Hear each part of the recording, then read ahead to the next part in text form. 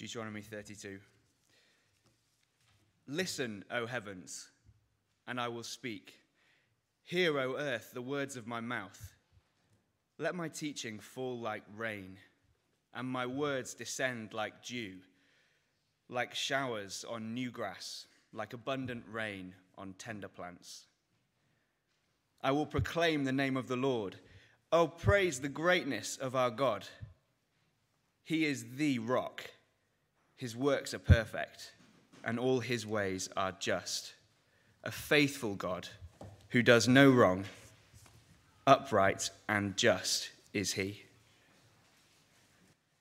They have acted corruptly towards him. To their shame, they are no longer his children, but a warped and crooked generation. Is this the way you repay the Lord, O foolish and unwise people? Is he not your father, your creator, who made you and formed you? Remember the days of old. Consider the generations long past. Ask your father, and he will tell you, your elders, and they will explain to you. When the Most High gave the nations their inheritance, when he divided all mankind, he set up boundaries for the peoples according to the number of sons of Israel. For the Lord's portion is his people, Jacob his allotted inheritance. In a desert land he found him, in a barren and howling waste. He shielded him and cared for him. He guarded him as the apple of his eye. Like an eagle that stirs up its nest and hovers over its young, that spreads its wings to catch them and carries them on its pinions. The Lord alone led him. No foreign god was with him. He made him ride on the heights of the land and fed him with the fruit of the fields. He nourished him with honey from the rock and with oil from the flinty crag, with curds and milk from herd and flock, and with fattened lambs and goats, with choice rams of Bashan and the finest grains of wheat. You drank the blood of the grape. Jeshurun grew fat and kicked. Filled with food, he became heavy and sleek. He abandoned the God who made him and rejected the rock, his savior. They made him jealous with their foreign gods and angered him with their detestable idols.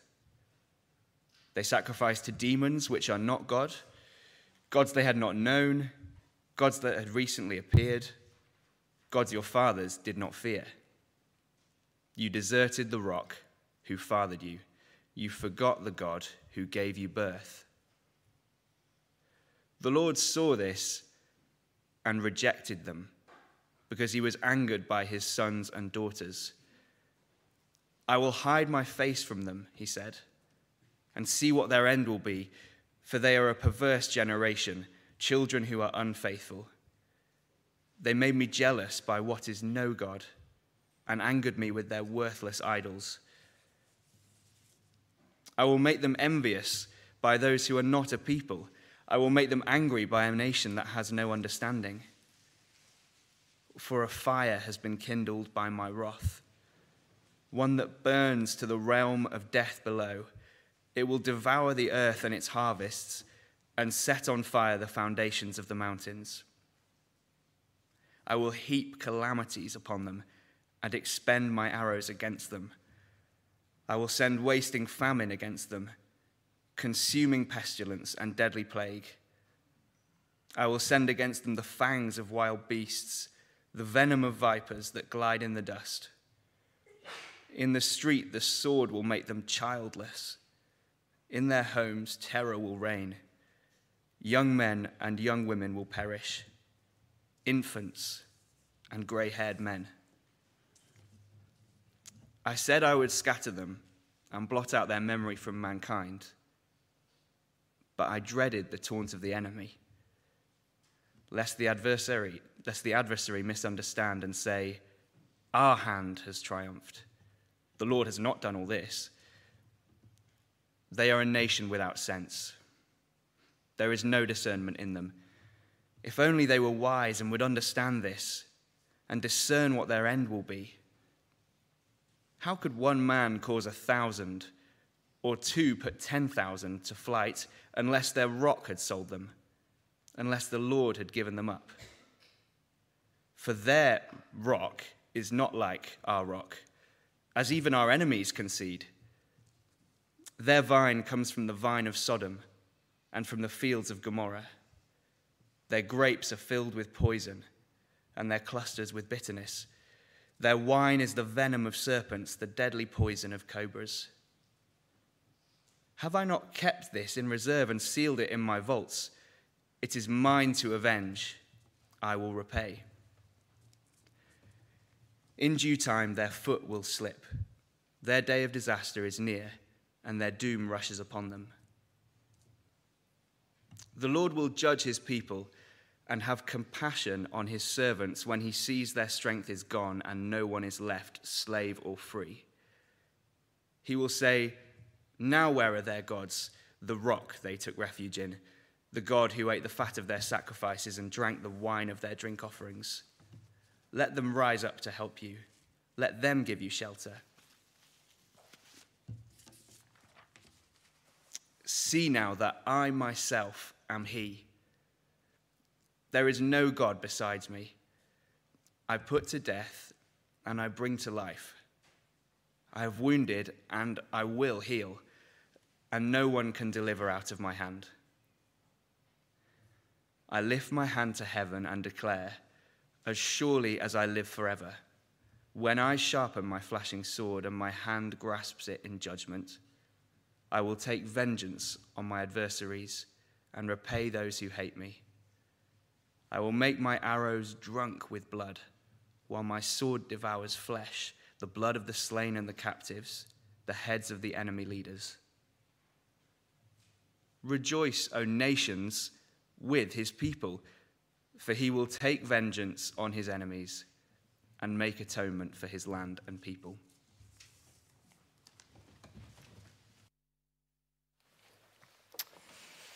Thanks so much, Joe. Well read. Good morning, everyone. Good to be with you today. I wonder what is your favourite national anthem, if you have such a thing. When the Olympics rolls around, or the World Cup, or the rugby, whose anthem are you itching to hear?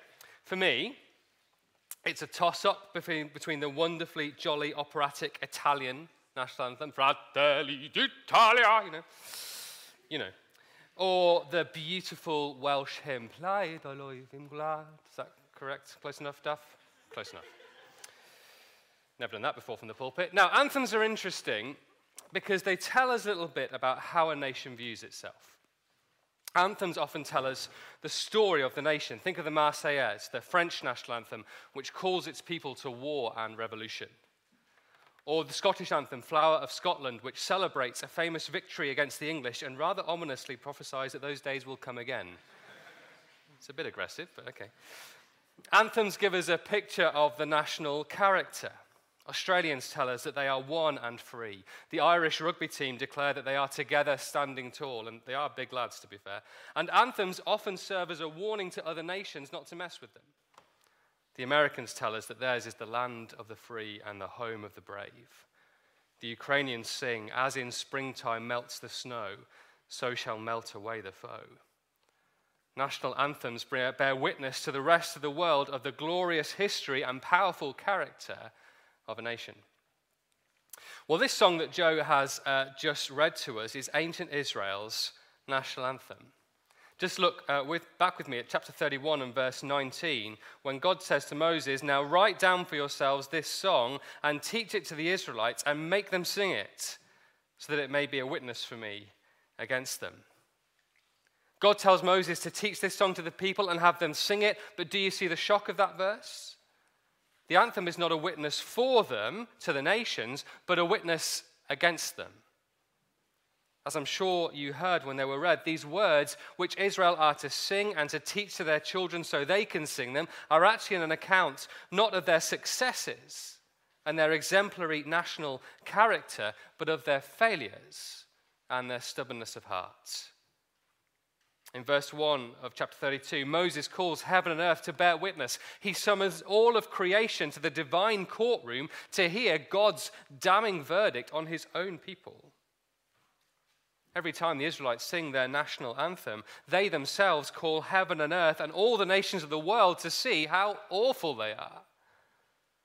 Imagine an ancient Israelite competing in the Olympics. They'd be desperately trying not to win, wouldn't they? Because of the shame of standing on the top step of the rostrum and having to sing this. But as we dive into the words of this anthem, we're going to see that this is not just a witness against Israel. Because although this is uniquely Israel's story and things are very different for us, as we're going to see, and as we're exploring this week with the Growth Group members, yet this song has profound things to say to us, to our hearts. It will introduce the themes of the book of Deuteronomy, which we'll be exploring for the next 6 weeks. But as well as that, it's going to show us that we are not so different from the Israelites. We too will find our own failures and stubbornness of hearts exposed. And yet, paradoxically, this is going to show us that there is hope. This song will show us hope even for people like us. And that's the first surprise of the song, because Moses calls this anthem life-giving words. Life-giving words. Look at verse 1 and 2 with me. Listen, O heavens, and I will speak. Hear, O earth, the words of my mouth. Let my teaching fall like rain, and my words descend like dew, like showers on new grass, like abundant rain on tender plants. Throughout the book of Deuteronomy, we're going to be hearing Moses' words. That's the whole book, really. It's a collection of the sermons of Moses to the people of Israel as they stand on the doorstep of the promised land, about to go in and take possession of it. And if we could sum up the whole of Deuteronomy, the whole book in one word, all the message and all of the sermons of Moses, it would be this: listen. We're going to see why it's so important to listen as we go along. But here in verses 1 and 2 is the reason to listen. Moses says his words are like rain on plants. Now, for English gardeners, rain is a constant problem, isn't it? But for Near Eastern farmers like the Israelites, rain is a rare and precious blessing. Rain in a hot, dry land gives life. It awakens seeds in the soil. It brings growth and vitality. Without rain, there is drought and starvation and death. With rain, there is abundance, food, and new life. Such are Moses' words. They're words which will give life to those who hear. And I think that's a surprise, because we've already been told they are words of judgment. They're a witness against the people. They're going to be profoundly uncomfortable words. We will find ourselves a bit later on in this talk feeling a little bit squirmy, I think.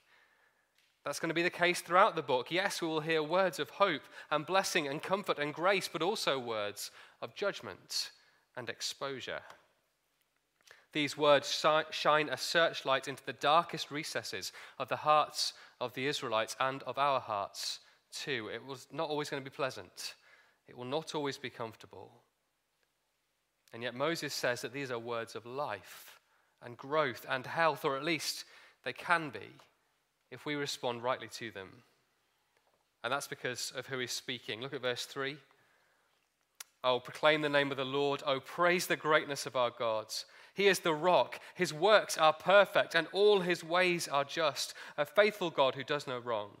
Upright and just is he. You see, through Moses, we are hearing that God speak. God is called the rock, a metaphor which comes up again and again throughout the song. Think about that image. A rock provides a stable foundation in the shifting sands of the desert. It's a safe and solid place to stand. A rock provides shade from the burning heat of the sun. It's a refuge and it's a shelter. And a rock for the Israelites, and this is a bit of a surprise, and a reminder that we've got to let Bible words have Bible meanings. Rocks mean the provisions of water. A rock means the provision of water, which is a bit odd. But twice in Israel's history, God has miraculously brought forth fresh water from a hard and dry rock. And so the rock is the provider and the thirst quencher. And so no wonder Moses calls the people to praise the greatness of God, a God who does no wrong, who always speaks truth and justice, whose proclamations are always right and true and good for us, whose words give a solid foundation for life, a shelter from the harshness and lies of this world, living water to quench our thirst and meet our needs. It is this God's word that we're going to hear in this song and throughout the book of Deuteronomy. That's why they're life-giving, even though they're hard and uncomfortable sometimes. And so let me ask you a question as we approach this book together. Whose words are you listening to? Which words do you turn to for your foundation, for your comfort and your shelter, for your nourishment? Is your first thought when you wake in the morning to turn to the pages of the Bible and hear from your God? Do you find yourself excited about Sunday because we get to hear the word preached to us? Do you look forward to growth group or real food or connect or focus and the chance to delve deeper into the word and allow that word to delve deeper into your heart? Or do other words simply crowd it out? Do you find yourself more readily listening to the news writers and opinion makers of our world? Do you find yourself lost in the endless scroll of current affairs and hot takes on the latest scandal or crisis? Is your mind filled with thoughts and videos of tastemakers and influencers?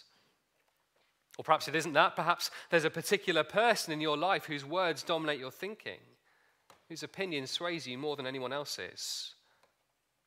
Or perhaps it's simply that you are more inclined to believe the words of your own heart, the words that tell you that you shouldn't feel guilty for your sin because everyone does it. It wasn't that bad. And anyway, you were stressed and other people just simply don't understand what you're going through. Or the words that tell you that you are so guilty and so shameful that there's no hope for you and not even God could love you. Whose words are you listening to? As we dive into the book of Deuteronomy, we're going to hear the life-giving words of God. It is not going to be comfortable, but if we are prepared to listen, by God's Holy Spirit, He is prepared to do us much good, to give us life and growth and hope. And that's because, secondly, of His sovereign grace. Here's the second verse of the national anthem. After telling us about the faithful God, Moses begins a theme that he's going to pick up later in the song, that Israel have been a faithless people. Verse 5. They've acted corruptly towards him. To their shame, they're no longer his children, but a warped and crooked generation. Is this the way you repay the Lord, O foolish and unwise people? Is he not your father, your creator, who made you and formed you?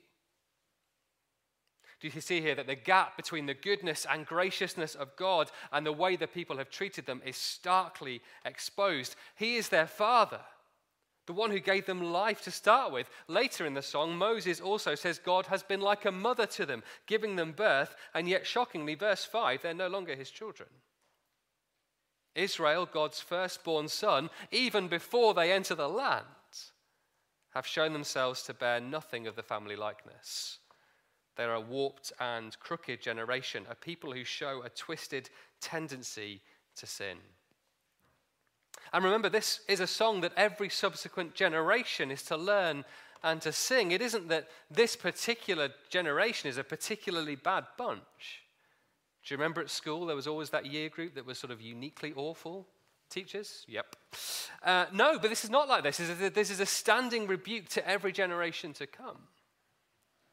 And yet Moses' focus in these verses is that the sovereign God has shown himself to be persistently, supremely, patiently gracious to this wicked and wayward people. Look at verse 7. Remember the days of old. Consider the generations long past. Ask your father, he'll tell you.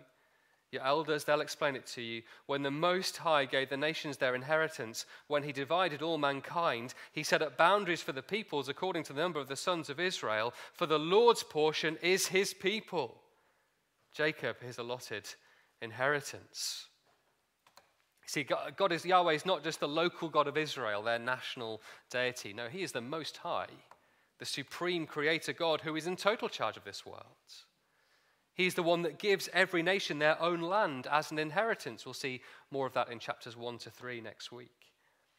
And yet he has set his particular affections on Israel. Did you notice the little shift in the language there? The lands of each nation is their inheritance, verse 8. But verse 9, God's people are his inheritance. It doesn't say that the land of Canaan is Israel's inheritance, although that was true, but the people themselves are God's inheritance. They are his precious possession, cherished and special to him. And we can see that in what he's done for them. Verse 10. In a desert land he found him.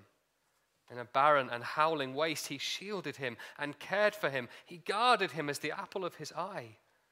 Like an eagle that stirs up its nest and hovers over its young, that spreads its wings to catch them and carries them on its pinions, the Lord alone led him. No foreign god was with him. This is a beautiful little passage, and I wish we had more time to dwell on it, but just look at some of the imagery here. The picture is of Israel parched and lifeless and dying in the howling wasteland of the desert. Moses uses here the same word that he used in Genesis 1 to describe the chaos and disorder of creation before God brought life to it. Formless and void, barren and howling, God reaches into this wasteland and scoops little Israel up, like you lift a newborn baby from the delivery table. Some of our church family have had that experience recently, and they will have felt the same way as God feels in verse 10. Israel are the apple of his eye. They're all he can look at, his precious, beloved child. But as well as creating Israel to start with, God has also rescued them. Picture the image in verse 11 of an eagle hovering devotedly over its nest, guarding its little chicks, and then swooping to catch them when they fall and carrying them to safety. This is the language God used in Exodus 19 to describe how he brought them from slavery and danger under the Pharaoh of Egypt to freedom and safety in the Exodus, like an eagle, carrying them on eagle's wings. And he alone, verse 12, has done it. No one could be in any doubt that the God of Israel has triumphed over all the false gods and idols of Egypt. Just as God alone is the creator, so God alone is the Savior. And not only has God fathered his people and mothered his people and chosen his people and saved his people, he's also nourished his people. Verse 13. He made him ride on the heights of the land and fed him with the fruit of the fields. He nourished him with honey from the rock and with oil from the flinty crag, with curds and milk from herd and flock, and with fattened lambs and goats, with choice rams of Bashan and the finest grains of wheat. You drank the foaming blood of the grape. Now, if you're thinking at this point, hang on, when has that happened? That's a really good question. Because since the Exodus, God's people have lived on manna and quail in the desert. They got water from the rock, they didn't get honey. But remember, this is going to be Israel's song for all their generations. And this, poetically described, is Israel's story for all those generations. They've been lavishly provided for, and they will be lavishly provided for by the God who can bring abundance out of nothing. Look at the feast that's on display here. Honey and oil, curds and milk, meat and bread, grapes so luscious and juicy that their wine is like foaming blood. My parents have a word for food which is supposed to be good for you. You know, food which is a bit tasteless and austere and has lots of grains and vitamins in it. They say, oh, it's a bit worthy. Well, in that sense, there is nothing worthy about God's provision here, nothing stingy or mean. This is not the bare essentials. I'm tempted to say it's not really very good for you. Of course it's good for you, but it's rich and fatty and sumptuous fare. This is how the Father God has provided for his children. He's done it all. He's created, redeemed, saved, and nourished his people. This is sovereign grace. So, second question for us to think about, is this your view of God? When you think of God, does this image get a look in? The sovereign Father, the powerful Savior, the abundant provider. A God who is for his people, who longs for their goods, who provides more than they would ever need. If that's not your view of God, let me ask you another question. Where are you getting your view of God from? Are you getting your view of God from his life-giving words? Or is it from something else? The voices of others, or your own limited, biased interpretation of your own circumstances? It's very easy to do. Because as we'll see, the people of Israel did not always have this view of God. In fact, they turned away from God to our third point, foolish idolatry. The third verse of Israel's national anthem is where it all starts to go wrong. Verse 15, Jeshurun grew fat and kicked. Filled with food, he became heavy and sleek. He abandoned the God who made him and rejected the rock, his Savior. Jeshurun in verse 15 is something of an ironic little nickname, a pet name. It means something like my little upright one or my little lawkeeper or something like that. But the apple of God's eye, whom God bore and chose and loved and saved and nourished and disciplined, is not a little lawkeeper anymore. It's begun to behave like a spoilt brat. Again, this song poetically and prophetically tells the story that Israel kept repeating. Later in this series, we're going to see Moses tell the people that when they get into the promised land, they are going to find life, in some senses, very, very easy indeed. It is, after all, a rich and abundant land, a land flowing with milk and honey. But Moses tells them that as a warning, because with riches and comfort comes danger. The danger of thinking they deserve their comforts, that they earn them, that they're entitled to them, and therefore the danger of forgetting the Lord their God.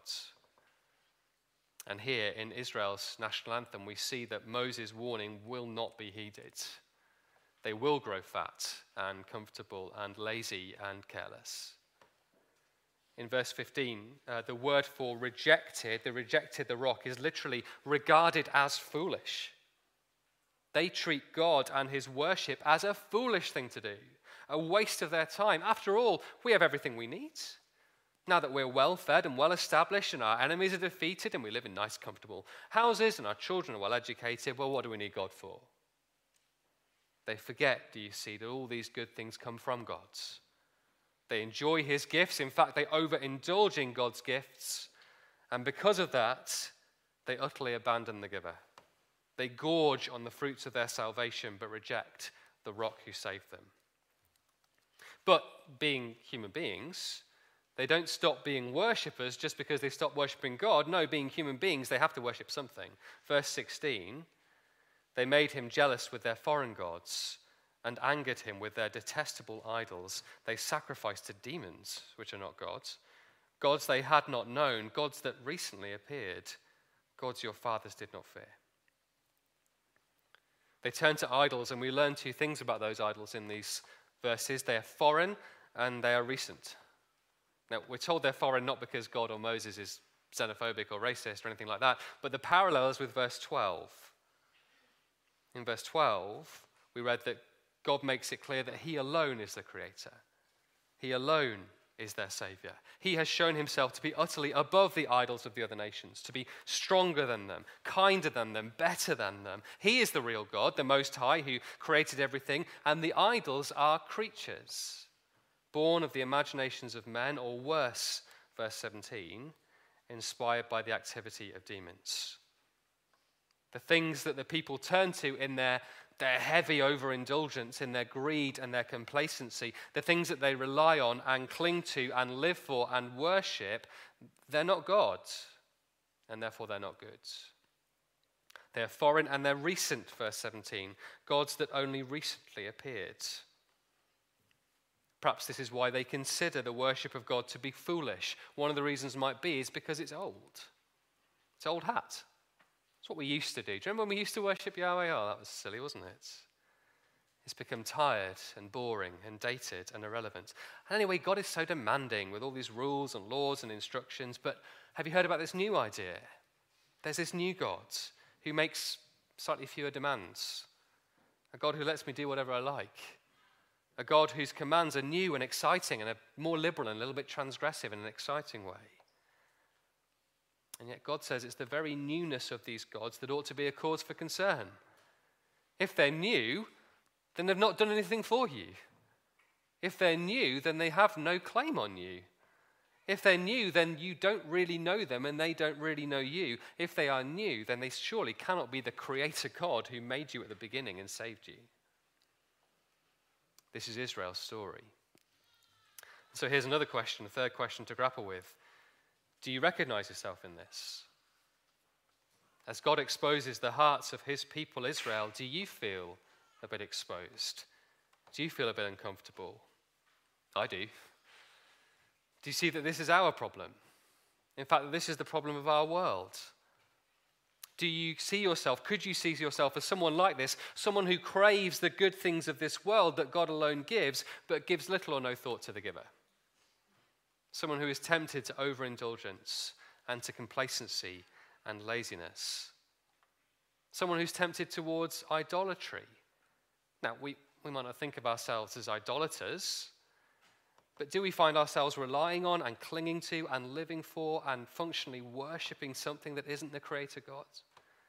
Do we find ourselves living for our own comfort, living for our own indulgence, and prepared to accept any account of the world that tells us that's okay? That tells us, oh, do you know what? We're only animals, so it doesn't really matter how we live. That tells us that there is no God and no judgment, so eat, drink, and be merry. And are we aware that people in our world are actively trying to sell us that new delusion, that new idolatry? In 1957, Vance Packard published a book called The Hidden Persuaders, which was all about the techniques which advertisers use to sell products to people.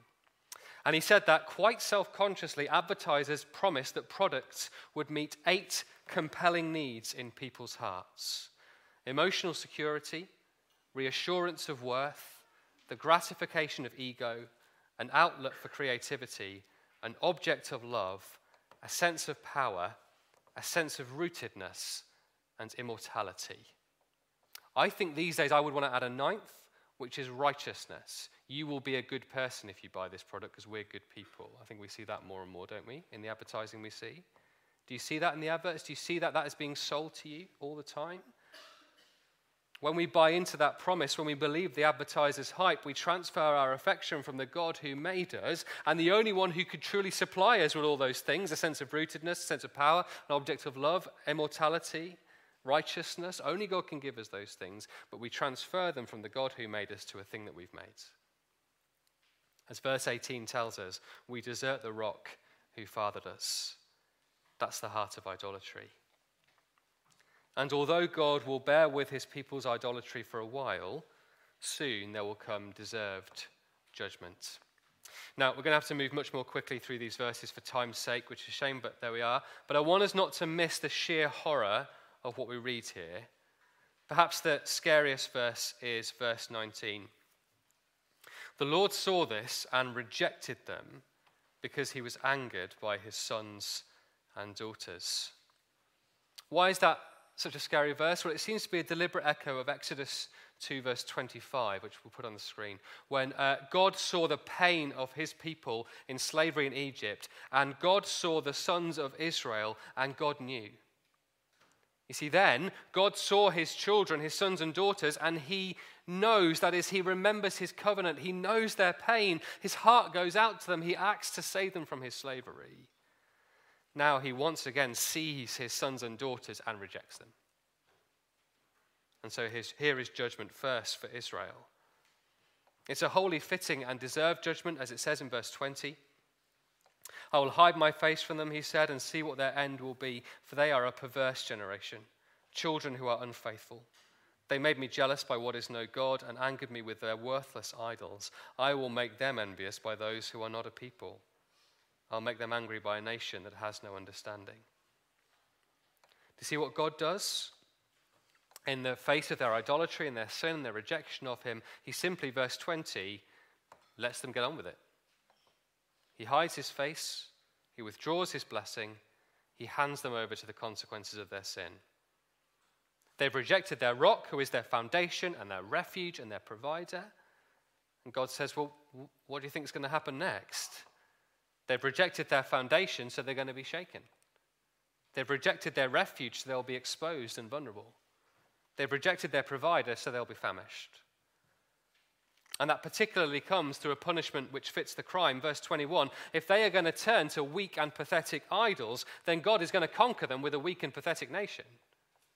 God raised up Israel from nothing. He's quite capable of raising up from the nations over which he has complete control another nation to be the tool of his judgment. And that judgment really is terrifying. Verse 22 speaks about it as the end of the world, a fire that devours the whole earth and burns down to Sheol, the land below, the realm of death below. It's a judgment which comes from all sides. Verse 23, there is warfare. Verse 24, there is famine and plague. Verse 24 again, there is wild beasts and snakes. Nowhere is safe, verse 25. The streets are full of danger, but so are the houses. Men and women, young or old, no one is immune. The promised land, a land flowing with milk and honey, has become a wasteland, a war zone flowing with blood. And in Israel's history, this all came to pass. They abandoned God and they made alliances with other nations that worshipped other gods. But when those alliances went sour, those other nations turned on them with fury and with cruelty, with none of the mercy and compassion that God, their rock, could surely offer them. And yet, the God that is in charge of all nations does show compassion. Israel's judgment will not be total. Look at verse 26. I said I would scatter them and blot out their memory from mankind, but I dreaded the taunt of the enemy, lest the adversary misunderstand and say, our hand has triumphed. The Lord has not done all this. Do you see what stays the Lord's hand? For their idolatry and their rejection, Israel deserved to be utterly destroyed. But God is so concerned that this would lead Israel's enemies to conclude that they had won, that God was powerless and pathetic, and that their idols were stronger than Israel's God, the God of the universe, that God's own reputation and glory would suffer, and that would not do. As verse 30 says, the only way an idolatrous nation could succeed against God's nation is if God himself had given his people over to destruction, if he was actually acting in judgment. You see, the enemy nations that God was using in his sovereignty to judge Israel were themselves utterly foolish and sinful and liable to judgment, as verses 31 to 33 tell us. These other foreign nations, these idolatrous nations that God's using for a time, they don't worship God, the rock, verse 31, and their actions are full of bitterness and poison, verse 32 and 33. And so that means, though, that even as God brings judgment on Israel through their enemies, later there will be judgment for Israel's enemies as well. Look at verse 34. Have I not kept this in reserve and sealed it in my vaults? It's mine to avenge. I will repay. In due time their foot will slip. Their day of disaster is near, and their doom rushes upon them. God may use an idolatrous nation to bring judgment, but he will not allow that nation to persist in their idolatry forever. Sooner or later, do you see, he is going to bring justice to the whole world in his own time and by his own counsel, according to a plan which he has tucked away in his own private to-do list. As Moses says in chapter 10, with God there is no favoritism, and there is always justice.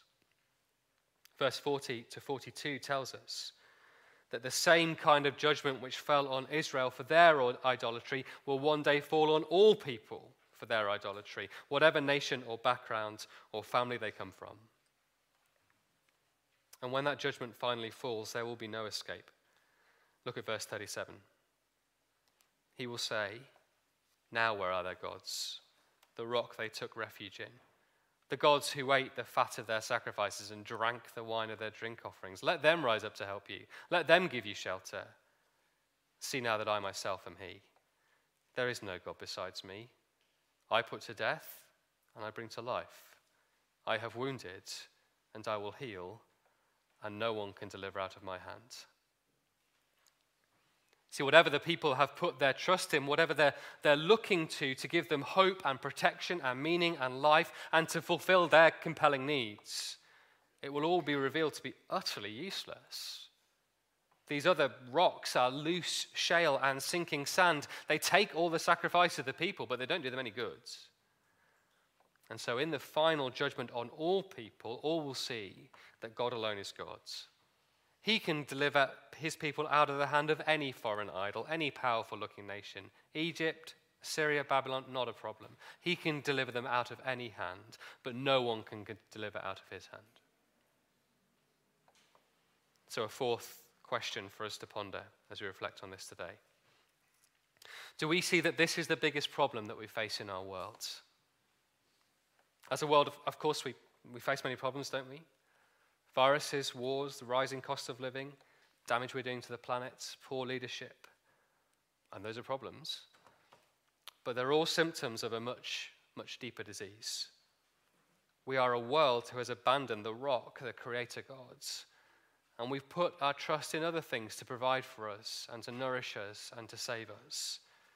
We've put our trust in our own human ingenuity, in science. We've put our trust in vague spirituality and in education, in economic systems and political power, in the concept of sexual freedom and progress, in materialism and comfort and Silicon Valley, in other gods and other religions. We have sacrificed so much to these things, hoping that they will save us, hoping that they will nourish us, hoping that they will protect us, hoping that they will be a solid foundation on which we can build healthy lives and happy societies.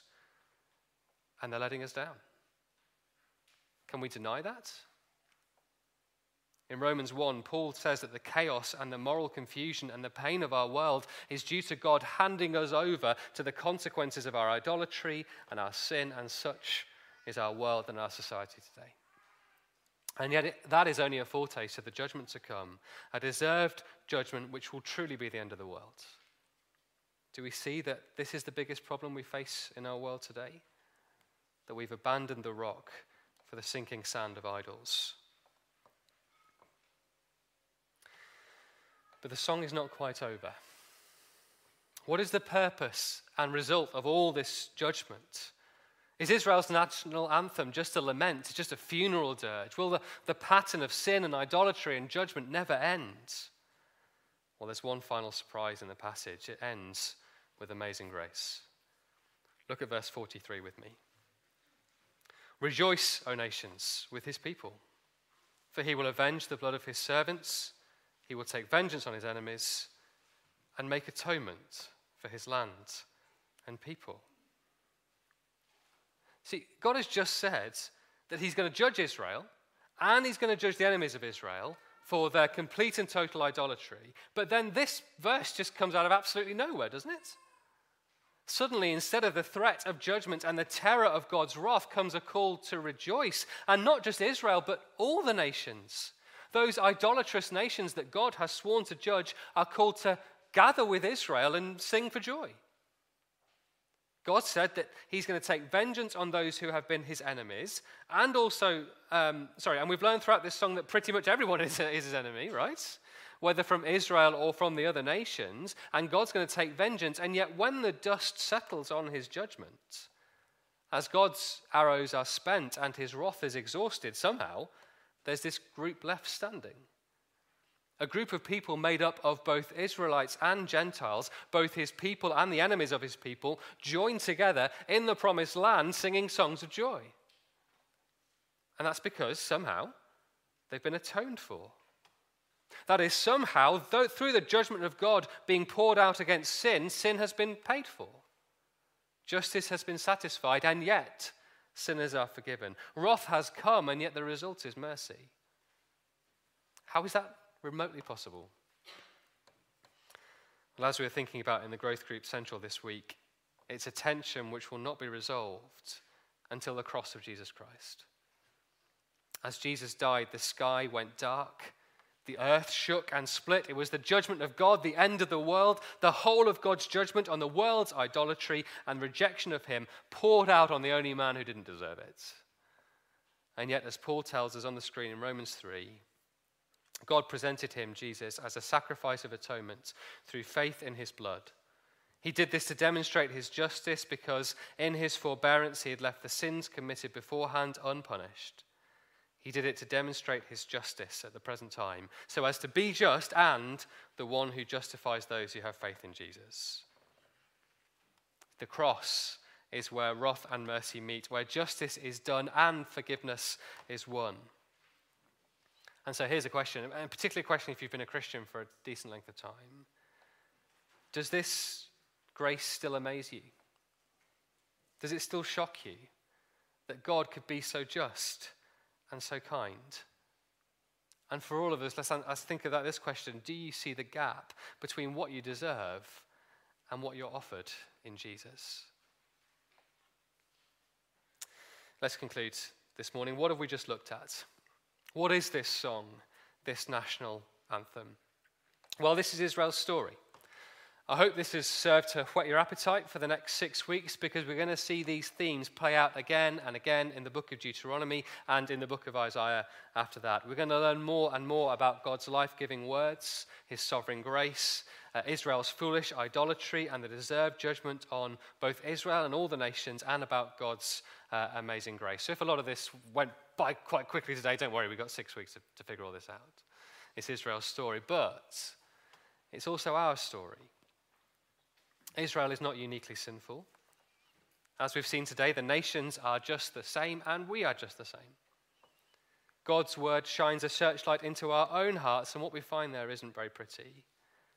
We are all too prone, I am all too prone, to reject the rock, our foundation, our refuge, our provision, and to try and put our weight and our confidence on so-called rocks that can do us no good at all. Perhaps you know today that that's where you are at the moment. Perhaps you're not a Christian, or perhaps you'd call yourself a Christian, but you know you've wandered far away from God in your thinking, in your belief, in your behavior. Perhaps you're feeling very convicted by Deuteronomy 32. Perhaps you know that this is your story, that you've rejected God, that you've been self-indulgent and thankless towards him, that you've lived your life as if he didn't exist, that you've turned to other things to give your life meaning and satisfaction and direction. Perhaps you're wondering if there can be any hope for you given the horror of God's judgment in these verses. Well, if that's you, let me point you to verse 36, where Moses says, "The Lord will judge his people and have compassion on his servants when he sees their strength is gone, and no one is left slave or free." You see, the point where God meets his people with compassion and grace is precisely the point when they run out of their own strength, when they've experienced his chastening judgment and know that they have nothing to offer him. As Joe showed us last week on Easter Sunday, when they know their bowl is empty and all they have left is to cry out, "Jesus, Son of David, have mercy on me." And what if we have done that? What if you do that today? We will find that Deuteronomy 32 is our story no longer. The cycle that persisted in Israel's history, the cycle that Moses could foresee from the very beginning of complacency and forgetfulness and idolatry and judgment, is decisively broken in the cross of Jesus Christ. The threat of curse no longer hangs over God's people because it has all been poured out on Christ in our place. And we can tell that by how this song is quoted in the New Testament. Remember, this is a song about Israel, about God's people, about how they have become, in verse 5, a warped and crooked generation. But look at what Paul says on the screen in Philippians 2. Writing to the church, he says, "Do everything without complaining or arguing, so that you may become blameless and pure, children of God without fault in a crooked and depraved generation, in which you shine like stars in the universe, holding fast the word of life." Do you see what he's saying? As we come to Christ, as we're forgiven by him and transformed by him, we become truly God's children, people who listen to the life-giving word, who are taken out of the warped and crooked generation and become the light to that generation that Israel was always meant to be. That's also the way this song is used in Romans 10 and 11 and Romans 15, where Paul tells his Gentile hearers, "Rejoice, O nations, with his people."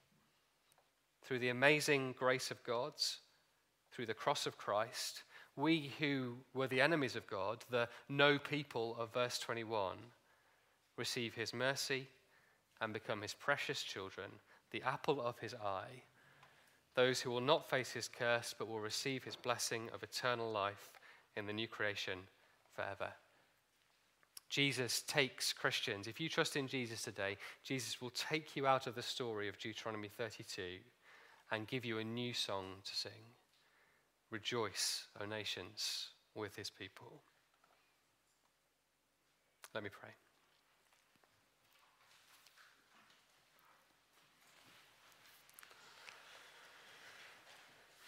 Father, we want to acknowledge this morning that although these words have been hard to hear, yet they're true.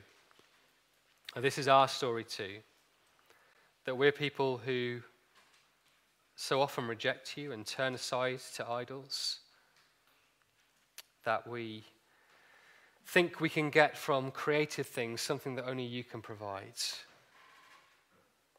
And Father, we're sorry for our sin and our idolatry, our foolishness.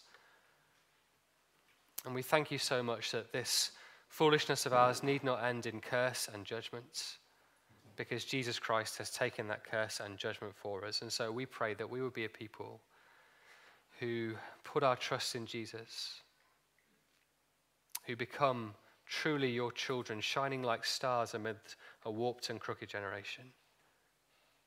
Please forgive us, Father, and thank you that you provide a way home through the cross of Christ.